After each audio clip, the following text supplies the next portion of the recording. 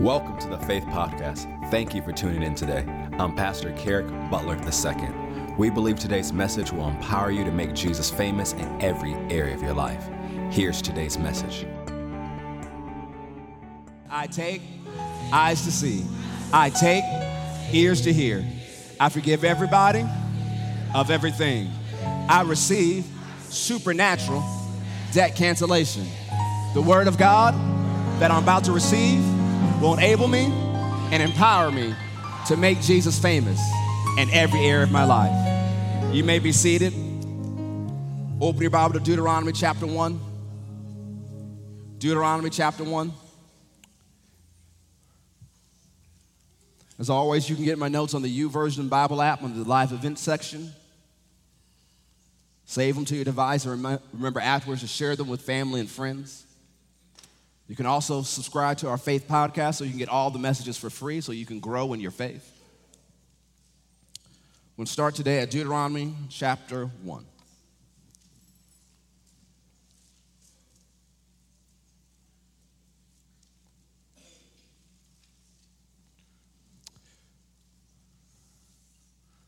As you turn there, I'm going to read 1 Corinthians 10:11 from the New American Standard Bible.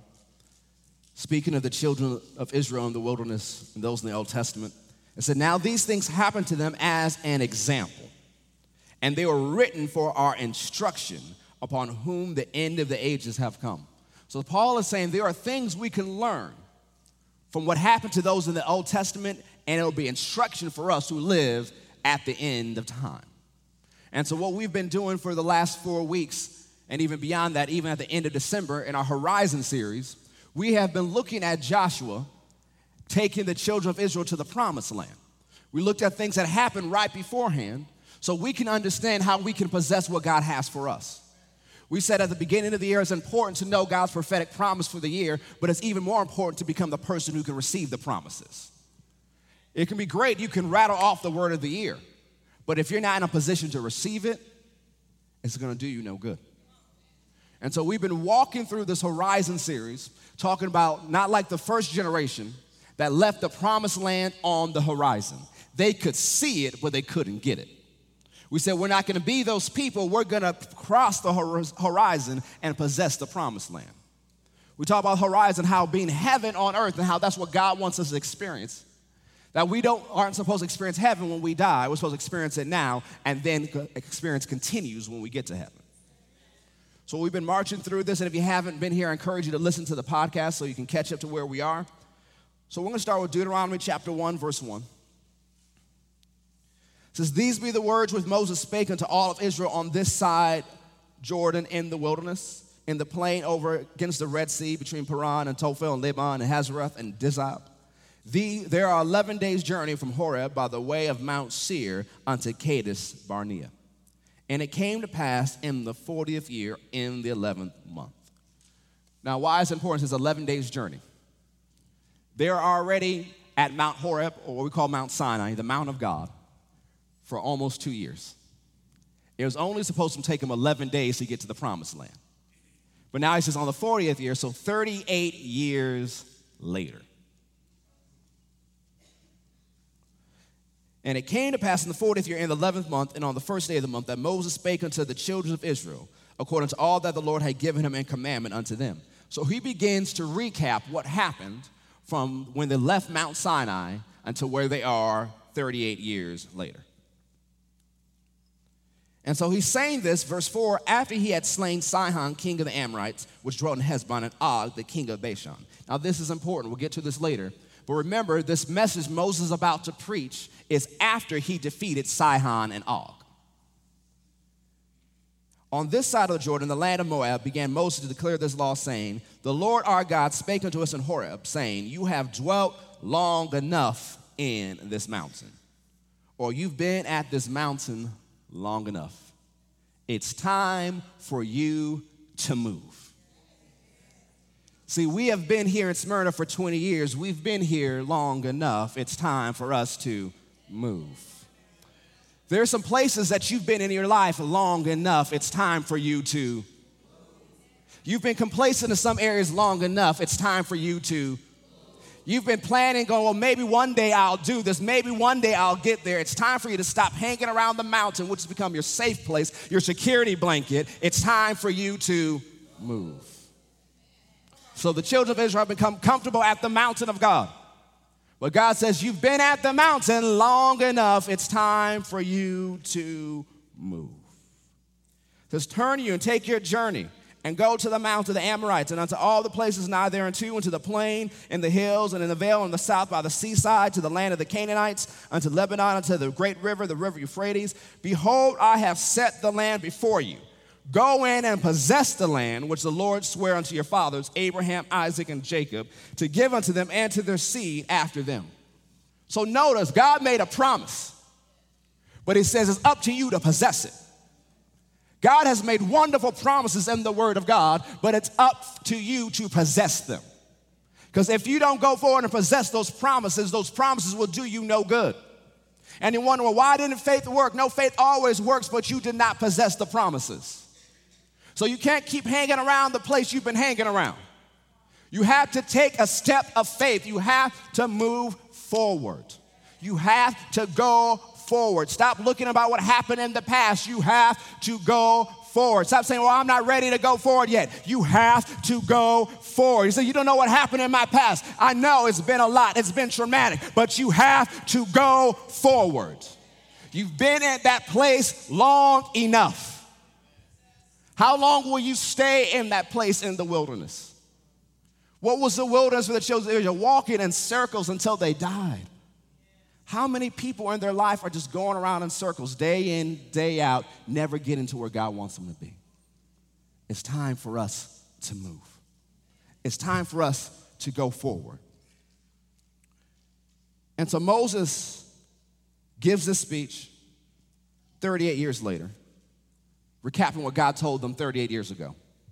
So let's see what happened, why they couldn't go forward. So go to Numbers chapter 13. We'll start with verse 25. Numbers chapter 13, verse 25. It's time for you to go forward. Moses gave this message after he defeated Og, king of Bashan.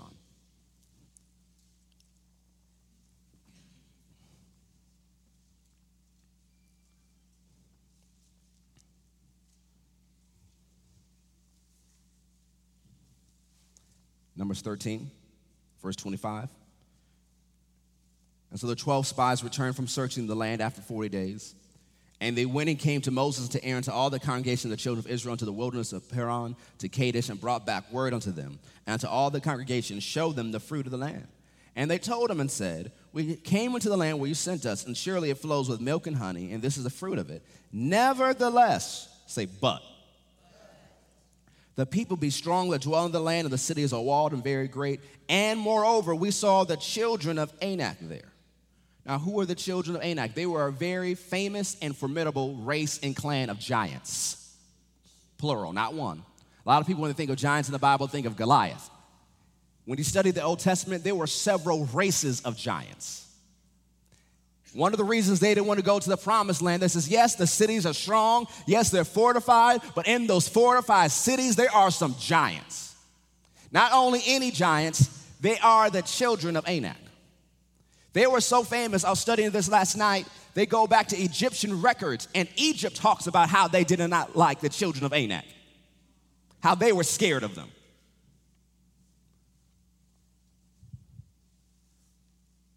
The Amalekites dwell in the land of the south, and the Hittites and the Jebusites and the Amorites dwell in the mountains, and the Canaanites dwell by the sea and by the coast of Jordan. And Caleb stilled the people before Moses. Hey, y'all, stop talking. You're messing this thing up. Sometimes you just got to stop doubt from talking, because doubt will talk you out of the promises of God. And if you got friends full of doubt, this is, oh, I love you, God bless you, but I can't listen to you right now. I'm working on something.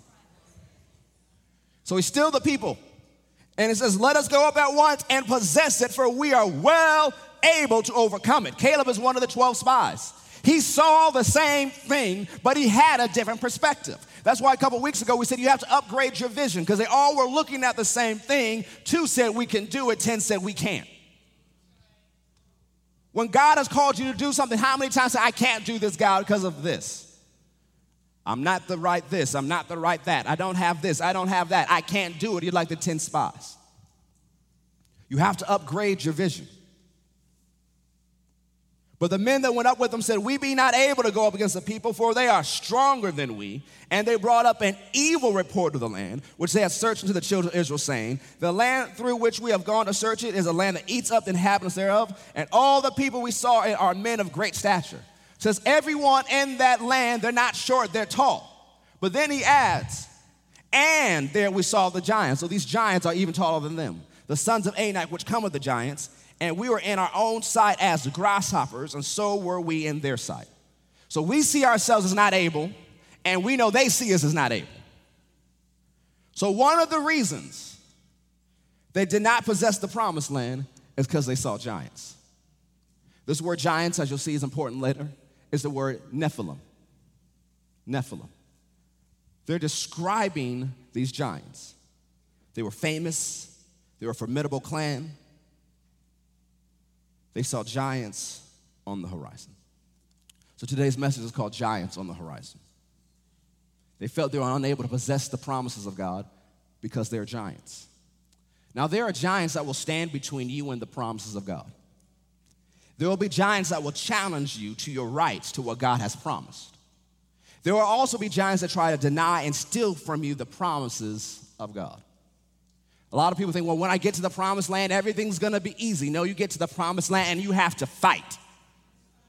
There are not just strong enemies, there are giants that seek to deny you what God has promised you.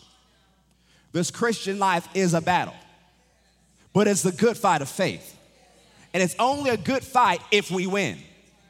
We're not into secondary prizes or snack after the game. Well, you play. It's all about how you played. That's the advice you tell to losers. To the winners, you don't say, well, it's all about how you played. They're all concentrated on winning. It's the good fight of faith. We have the victory. Say, I have the victory.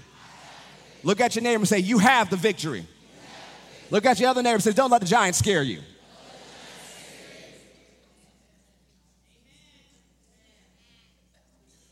So go back to Deuteronomy chapter 2. So there are giants in the land. The first generation chickened out. They died in the wilderness. And now Moses in Deuteronomy, which is translated the second giving of the law, is recapping the history to prepare the second generation to go to possess the promised land, which their parents decided not to get. Deuteronomy chapter 2, verse 1. Moses says, then we turned and took our journey into the wilderness by the way of the Red Sea, as the Lord spake unto me, and we compassed Mount Seir many days. And the Lord spake unto me, saying, you have compassed this mountain long enough, turn ye northward, and command thou the people, saying, you are to pass through the coast of your brethren, the children of Esau, which dwell in Seir, and they shall be afraid of you. Take ye good heed unto yourselves, therefore, meddle not with them, for I will not give you of their land, no, not so much a footbreadth, because I have given Mount Seir unto Esau for a possession. Say Esau. You shall buy meat of them for money that you may eat, and you may also buy water of them for money that you may drink, for the Lord your God has blessed you in all the works of your hand. He knows I walking through the great wilderness these 40 years. The Lord your God has been with you. You have lacked nothing. Wait a minute. They're in the wilderness, yet they got money. It doesn't matter where you are. God can still get you money. Another message. And when we passed by from our brethren, the children of Esau, which dwelt in Seir, say Esau, through the way of the plain of Elath and through Ezon-Geber, we turned and passed by the way of the wilderness of Moab. Say Moab. And the Lord said unto me, distress not the Moabites, neither contend with them in battle, for I will not give you of their land for a possession, because I have given Ar unto the children of Lot, say Lot, for a possession. The Emins dwelt there in times past, a people great, many and tall as the Anakims, which were also were accounted giants as the Anakims, but the Moabites called them Emims. The Horims also dwelt in Seir before time, but the children of Esau, say Esau, succeeded them when they had destroyed them from before them, and dwelt in their stead, as Israel did unto the land of his possession, which the Lord gave unto them. Now rise up, said I, and get you over the brook Zered. And we went over the brook Zered, and the space in which we came from Kadesh Barnea until we were come over the brook Zered was 38 years. Until all the generation of the men of war were wasted out from among the host, as the Lord sware unto them. For indeed the hand of the Lord was against them to destroy them from the host until they were consumed. So it came to pass when all the men of war were consumed and dead from among the people, that the Lord spake unto me, saying, You are to pass over through Ar, the coast of Moab, this day. And when ye come nigh over against the children of Ammon, distress them not. Say, Ammon. Nor meddle with them, for I will not give you of the land of the children of Ammon any possession, because I have given it unto the children of Lot. Say, Lot. For a possession. That was accounted a land of giants. Giants dwelt there in an old time, and the Ammonites called them Zazumims, a people great and many and tall as the Anakims. But the Lord destroyed them before them, and they succeeded them and dwelt in their stead, as he did to the children of Esau, say Esau, which dwelt in Seir, which he destroyed the horns from before them, and they succeeded them and dwelt in their stead even unto this day. So you're like, Pastor, what's the important of that long passage? First, who's Esau? Jacob's brother. Jacob's name changed to Israel. So the children of Esau possessed their land and drove out stronger people from their place. Then you have the Ammonites and the Moabites, which are the children of Lot.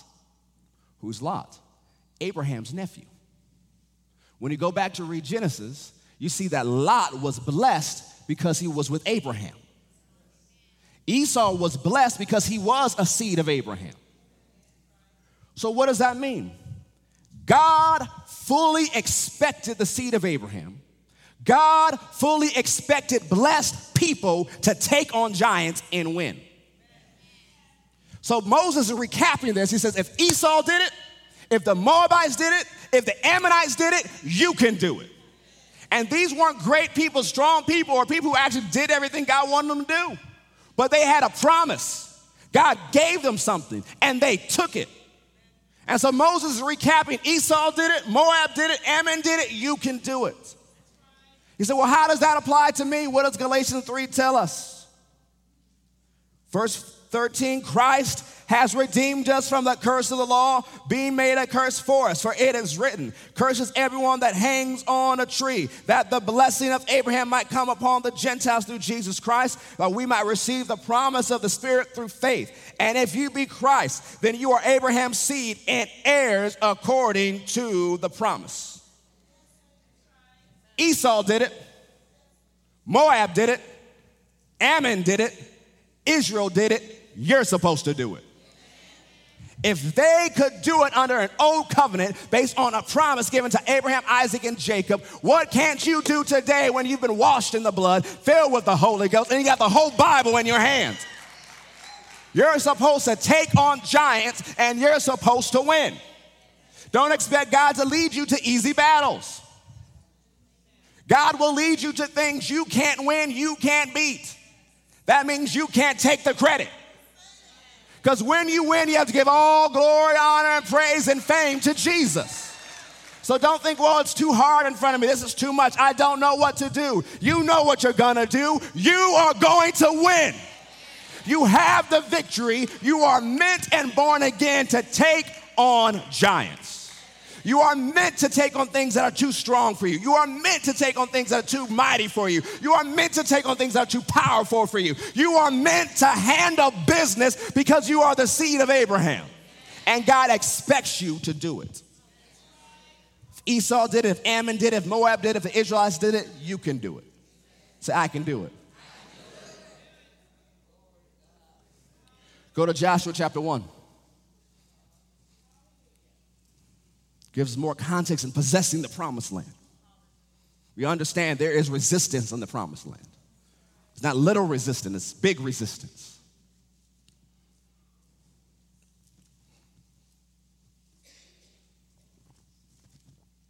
And I mean, one thing, it was one giant. It's several giants. So now you know another reason why Joshua could be nervous. You want me to leave these people into a land, fight multiple armies that are bigger than us, and take on armies of giants. One giant is a lot, but think about an army of giants. When you study the Bible, there's a man in David's day that is 7.5 feet tall. He's called like a lion-like man, but he's not called a giant. All the giants were 8 feet and taller. huge dudes, warriors, successful in battle. Imagine an army of them. And God says, Joshua, time to go to work. Joshua chapter 1, verse 4. God reminds him from the wilderness and this Lebanon, even unto the great river, the river Euphrates, all the land of the Hittites unto the great sea, toward the going down of the sun shall be your coast. There shall not any man be able to stand before you all the days of your life. That means giants too.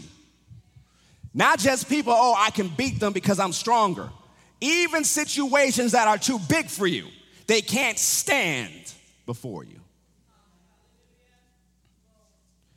As I was with Moses, so I will be with you. I will not fail you nor forsake you. Be strong and of a good courage, for unto this people you shall divide for inheritance the land, which I swear unto their fathers to give them. Only be thou strong and very courageous, that you may observe to do according to all the law which Moses my servant commanded you. Turn not from it to the right hand or to the left, that you may prosper whithersoever you goest. This book of the law shall not depart out of your mouth, but you shall meditate. So you keep the word in your mouth and you meditate, which means to mutter, to say again and again therein day and night, because you learn you're not supposed to run at giants with your mouth shut. That you may observe to do according to all that is written therein, for then you shall make your way prosperous, then you shall have good success. Have not I commanded thee? Be strong and be of good courage. Be not afraid. Joshua, don't be afraid of the people. Don't be afraid of giants. Don't be afraid of the resistance. Neither be thou dismayed. Don't be panic and have a panic attack based on fear, as that word means. For the Lord your God is with you whithersoever you go. Remember, God said, the same way I was with Moses, I will be with you. So, well, did Moses ever face giants? Yes. Go to Deuteronomy chapter 3, verse 11. So when Moses faced a giant, what happened? Remember, we said Moses defeating Og was important. Why is that important to Joshua and us today? Deuteronomy chapter 3, verse 11. Moses is recapping still.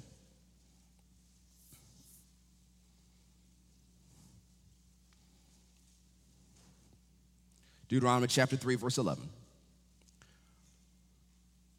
It says, for only Og, king of Bashan, remained of the remnant of the giants. Now you got to think, so he's the only giant left in that particular area of Bashan. Now people say, oh, he's the last one. He's also the strongest one. The rest of them died in battle. The rest of them lost. He survived for decades.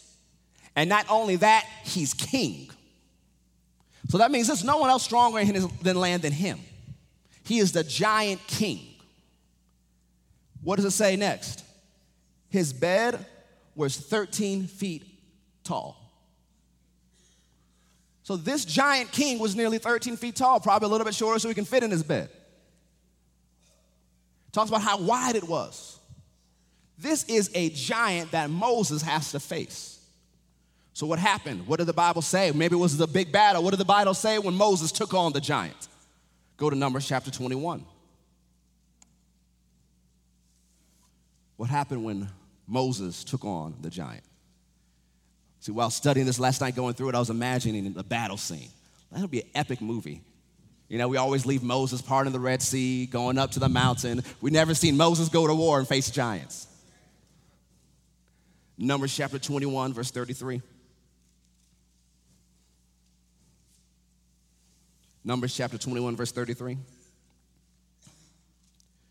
And they turned and went up by the way of Bashan. And Og, the king of Bashan, went out against them, he and all his people, to battle at Edrei. And the Lord said unto Moses, fear him not. Don't be afraid of that giant king. For I have delivered him into your hand and all his people and his land, and you shall do to him like you did unto Sihon, king of the Amorites, which dwelt at Heshbon. So they smote him and his sons and all his people until there's none left him alive, and they possessed his land. And then it goes on. Short little scripture summary of what happened. He didn't even get as much playtime as Goliath.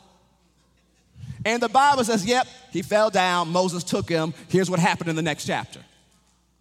And when you read the Psalms, they still sing about how God took down Sihon and Og. So he's remembered more throughout the Bible as someone who got defeated. He told Moses, don't be afraid. Now Moses at this time is 119, 120. And God says, go to work. Take on the giant king. Don't be afraid. And so when you read it, it doesn't say that Moses' army took down Og. It keeps saying that Moses did it. The prophet who parted the Red Sea. The prophet who called in Krispy Kreme donuts to fall from heaven every day. The prophet who prayed and fried chicken flew in. The prophet with an anger problem took on the giant and won at age 120. And God told Joshua, the same way I was with Moses, I'll be with you. Don't be afraid of the giants, because I'm with you. What did Jesus tell us? I'll never leave you nor forsake you. I'll be with you until the end of the age. The same way like he was with Moses and Joshua, he's with us, but except one better. Because he didn't live inside Moses and Joshua, but he lives inside us. Moses took on giants. Joshua took on giants. Israel took on giants. David took on giants. Esau took on giants. Moab took on giants. Ammonites took on giants. You can take them on too. God has called you to do the same. Now go to 1 John chapter 5. Let's connect the dots a little bit more. 1 John chapter 5.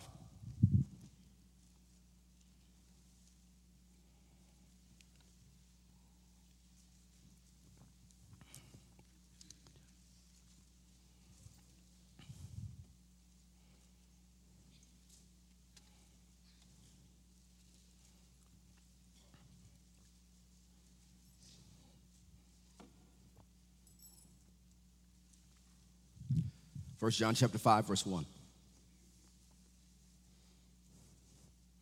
1 John chapter 5, verse 1. It says, whosoever believes that Jesus is the Christ is born of God. Is anyone born of God in here? And everyone that loves him that begat loves him also that is begotten of him. By this we know we love the children of God, when we love God and keep his commandments. For this is the love of God, that we keep his commandments, and his commandments are not grievous. For whatsoever is born of God, you said you're born of God, right? Overcometh the world. And this is the victory that overcometh the world, even our faith. The Message says, verse 4, this way. Every God-begotten person conquers the world's ways. The conquering power that brings the world to his knees is our faith.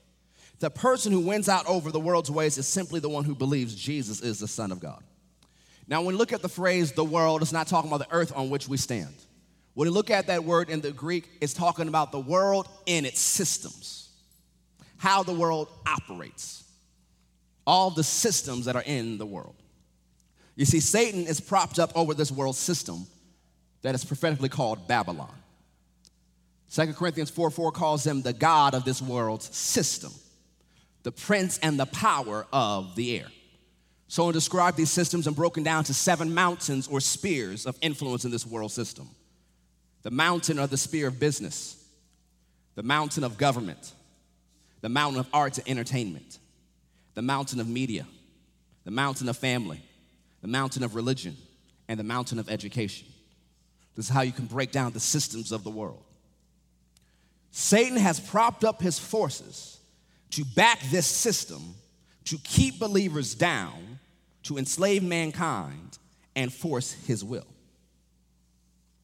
There are systems of the world that are operating today. Satan is king over them. And in each system, each mountain, each spear, he has set demons and principalities and wicked rulers in high places to enforce his will on those systems. But 1 John 5 says, we have the victory. Say, I have the victory. So how do you win? It says very simply, our faith. Our faith enforces the victory given to us by Jesus. Our faith overrides and supersedes all the forces of this world system. We know from Paul's writings that our faith is fueled by our belief in God's love for us. It is fueled by love that's working in us. So based on how much you believe God loves you and how much you walk in love determines how efficient your faith is, which will determine how many of the world systems do you engage in battle in and win. Because you have the victory, but doesn't mean you're going to win. If you don't use your faith, you'll be just like everyone else. Now, a lot of people say, oh, I got faith. But I'm not asking you today, do you have faith for you, faith for your family, faith for your four and no more? But do you have faith to take a mountain? Do you have faith to take a mountain? Go to Joshua 14.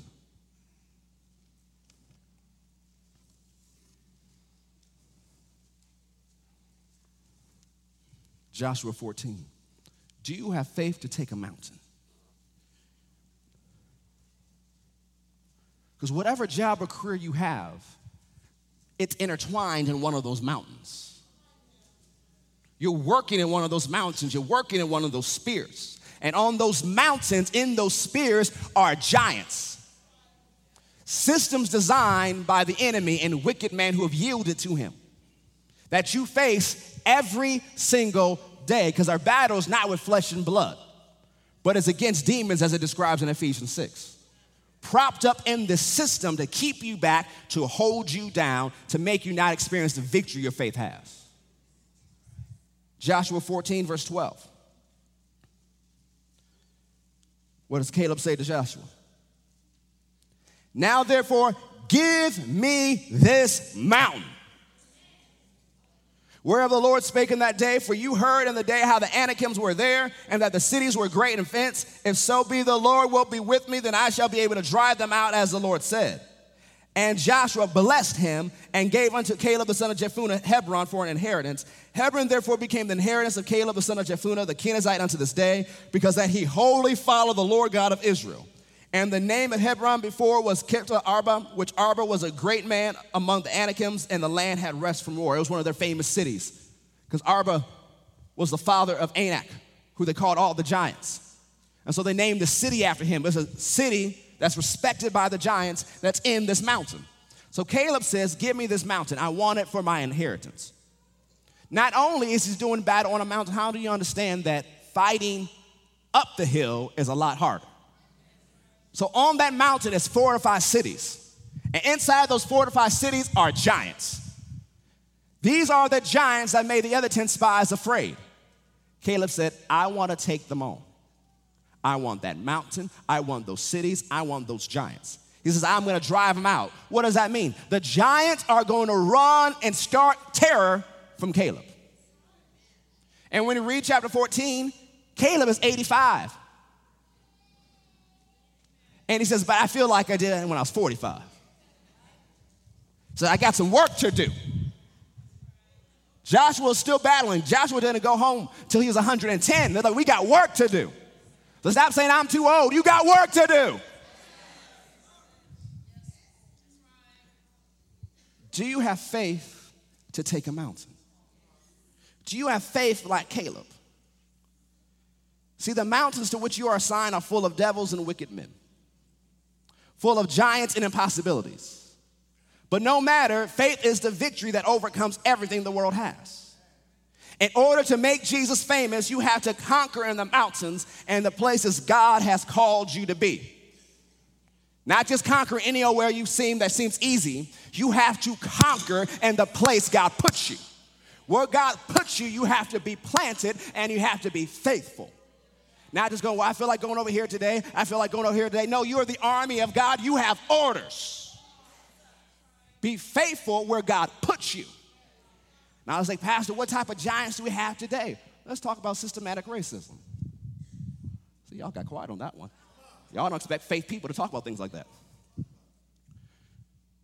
Systems designed by devils and wicked men who yield to the devil for the purpose of keeping believers down and enslaving mankind.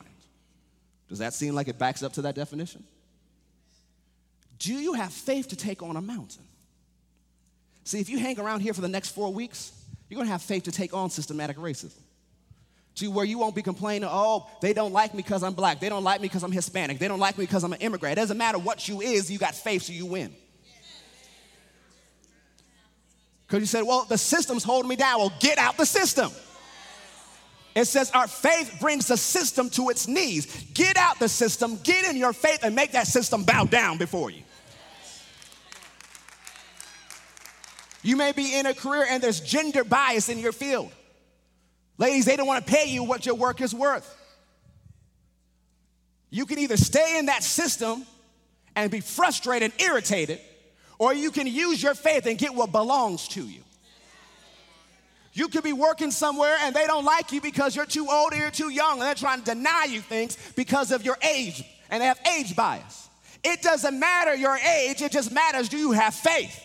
If David as a teenager could take down a giant, if Caleb as an 85-year-old man can take down a giant, it doesn't matter if you're old or young, you can take on giants.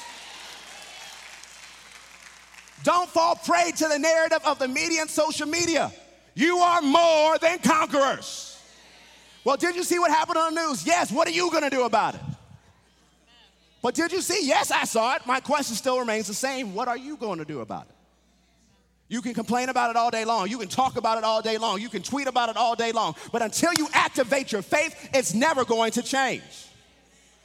You have to engage it and not be afraid of it. Your faith will give you the victory. That's why the just shall live by faith, not by what the system gives them. Faith makes you more than a conqueror. Faith gives you the victory. You say, well, they don't like me. And they didn't like Daniel, and he was in charge. They tried to kill him, still didn't work. You got to work your faith. Because the question is not always, do you have faith? The question is, where is your faith? Where is your trust? Is your faith in the American economy, the American government? Is your faith in that Americans can finally give you your just share? Or is your faith in God? You got to stop relying on the world systems to get you what you need. God is still God, no matter what man does. And no matter what system or mountain you are working in, faith will give you the victory and take down giants. But you have to do it God's way. Because whatever you bow down to on the way up the mountain will rule you when you get to the top. And whatever you compromise to keep, you will eventually lose. So let's look at the root of some of these giants. Go to Genesis chapter 4. Genesis chapter 4.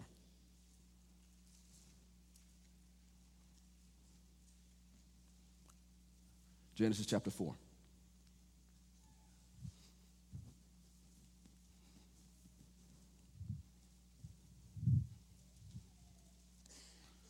Genesis chapter 4, verse 26. Sometimes when we read through scriptures, especially in the Old Testament, Genesis and some of the begats, you just read this and go, all right, I did my chapter of the day. It meant nothing to me, but let me keep going. But Genesis chapter 4, verse 26 is very interesting. Why? And it says, and to Seth, to him also there was born a son, and he called his name Enos, or Enosh. Then began men to call upon the name of the Lord. But that word upon is also translated by. So it's not just the calling on God in prayer, they're identifying themselves as followers of God. Why is that important? Go to Genesis chapter 6. Verse 1.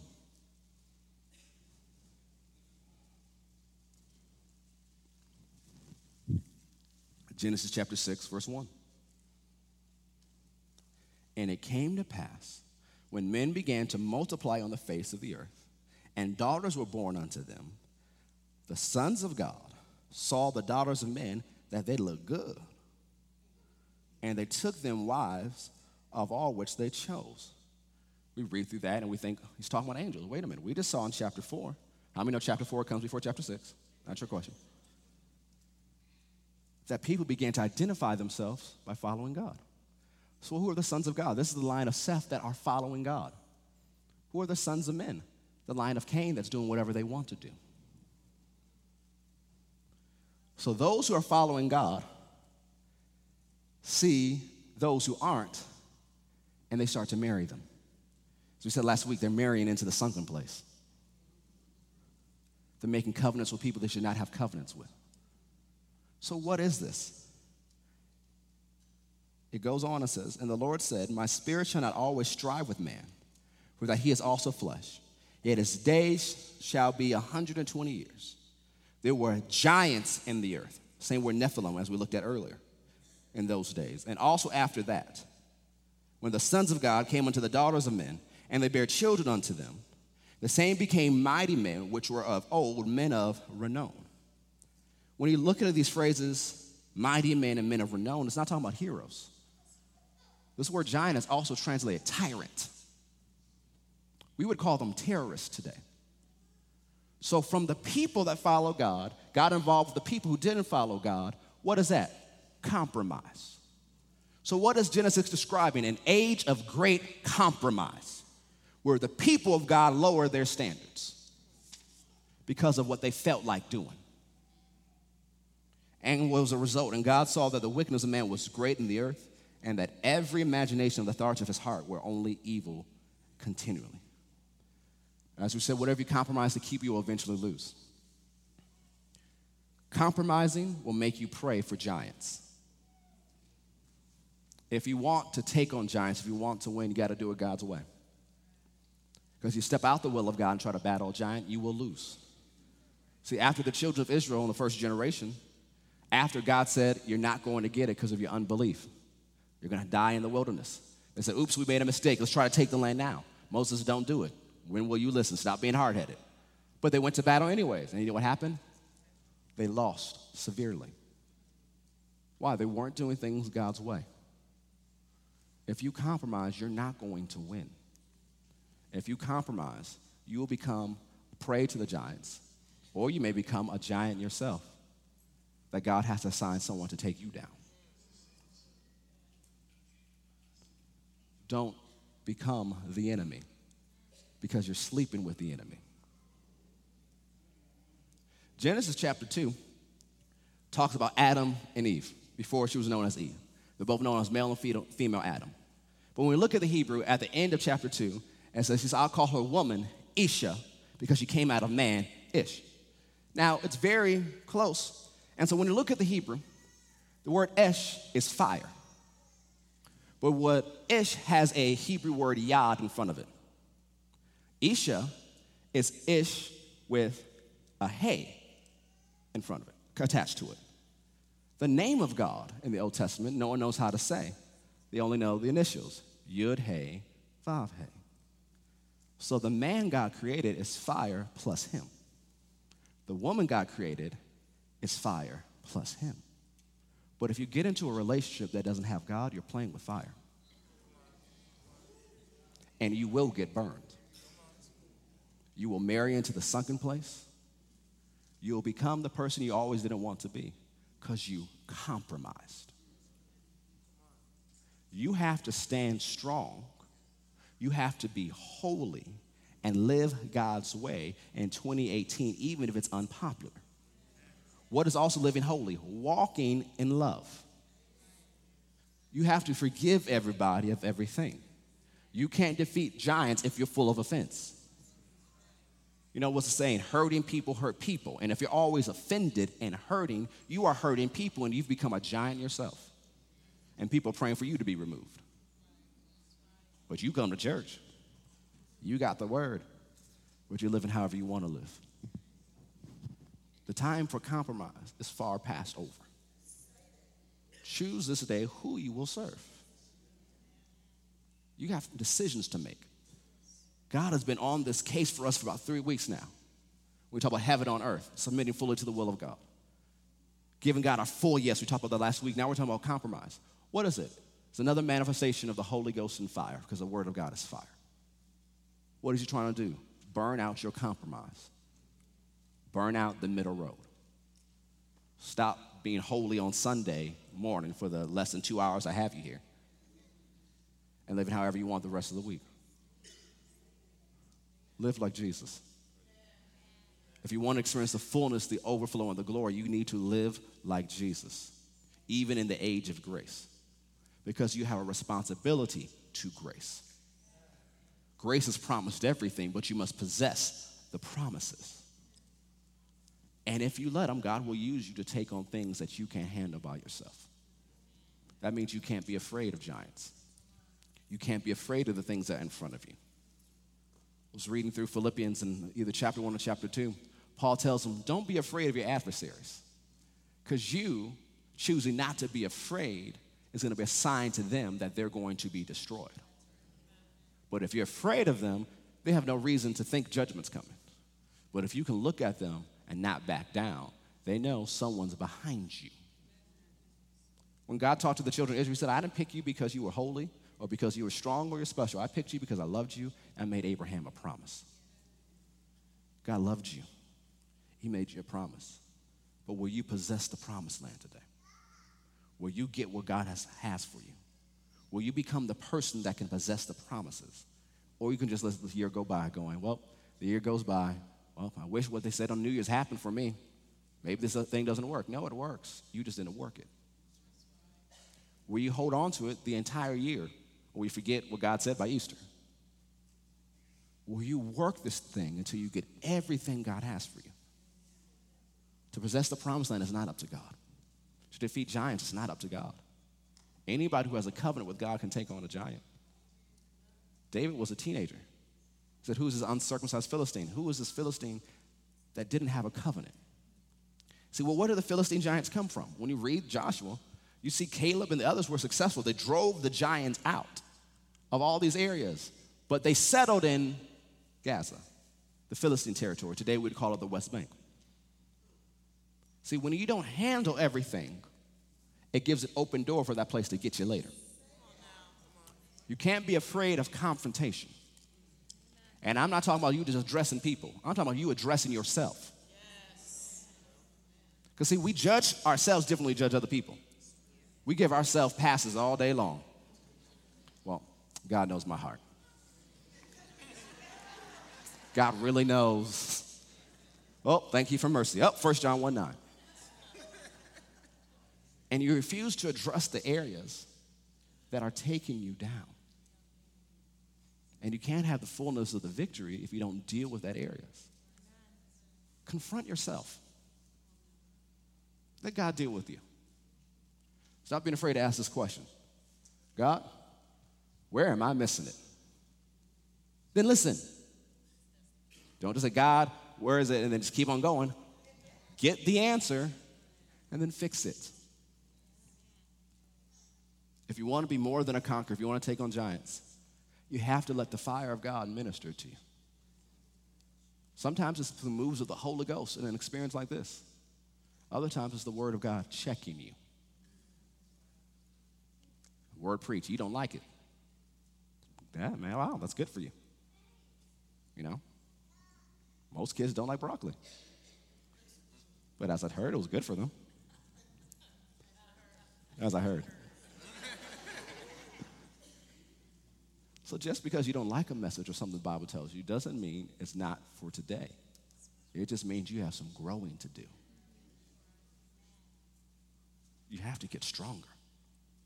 See, one of the things we're doing, starting on February 26th, we're going to do a 21 days of temple improvement. What's that? We're going to get healthier. Amen. You have to be strong. Because the thing is, you can take on giants all day long. But if you bow down to the giant of fried chicken, you know, that doesn't just work right. The pork chop and the shrimp take you down every time. Some of you is like, oh, no, I can tell fried chicken no. It's that sugar that got you. Not the healthy sugar, all that white sugar you add to stuff. You know, I used to be the person that like some coffee with his sugar. See, the coffee cup I made, it was awesome. It would change your life literally.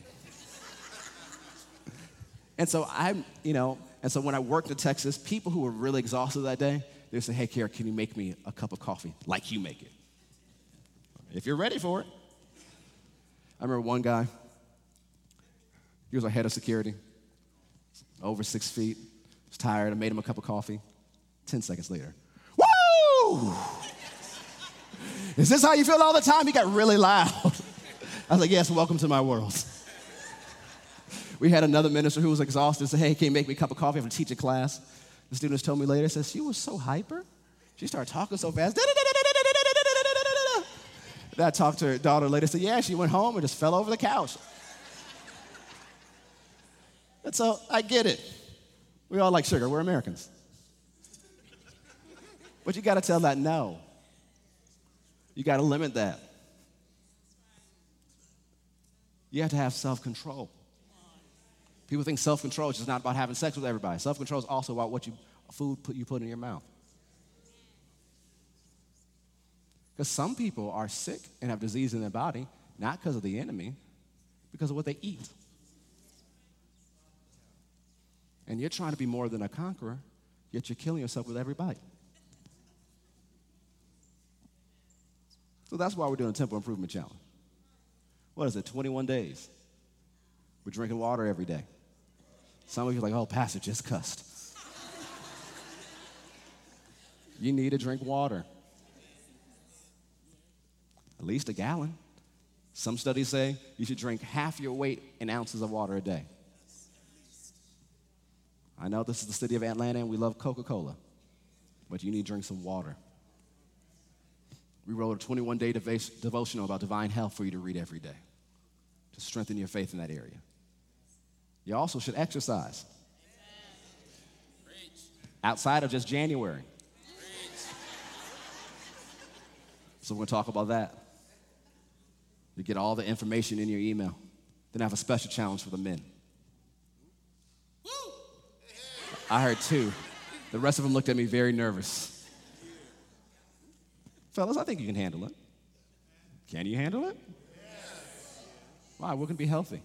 Oh, also part of this challenge, y'all need to go to the doctor. See, you got quiet now. So, well, the doctor may tell me something I don't want to hear. And at least you know what you need to do. Stop being afraid of the doctor. We have a spiritual side to handle, but we also have a natural side to handle. Because if we do our part, spiritually and naturally, God can use us to do great things. I remember, I'll close here, a number of years ago, my wife and I were invited to be like young ministers who are leaders of tomorrow.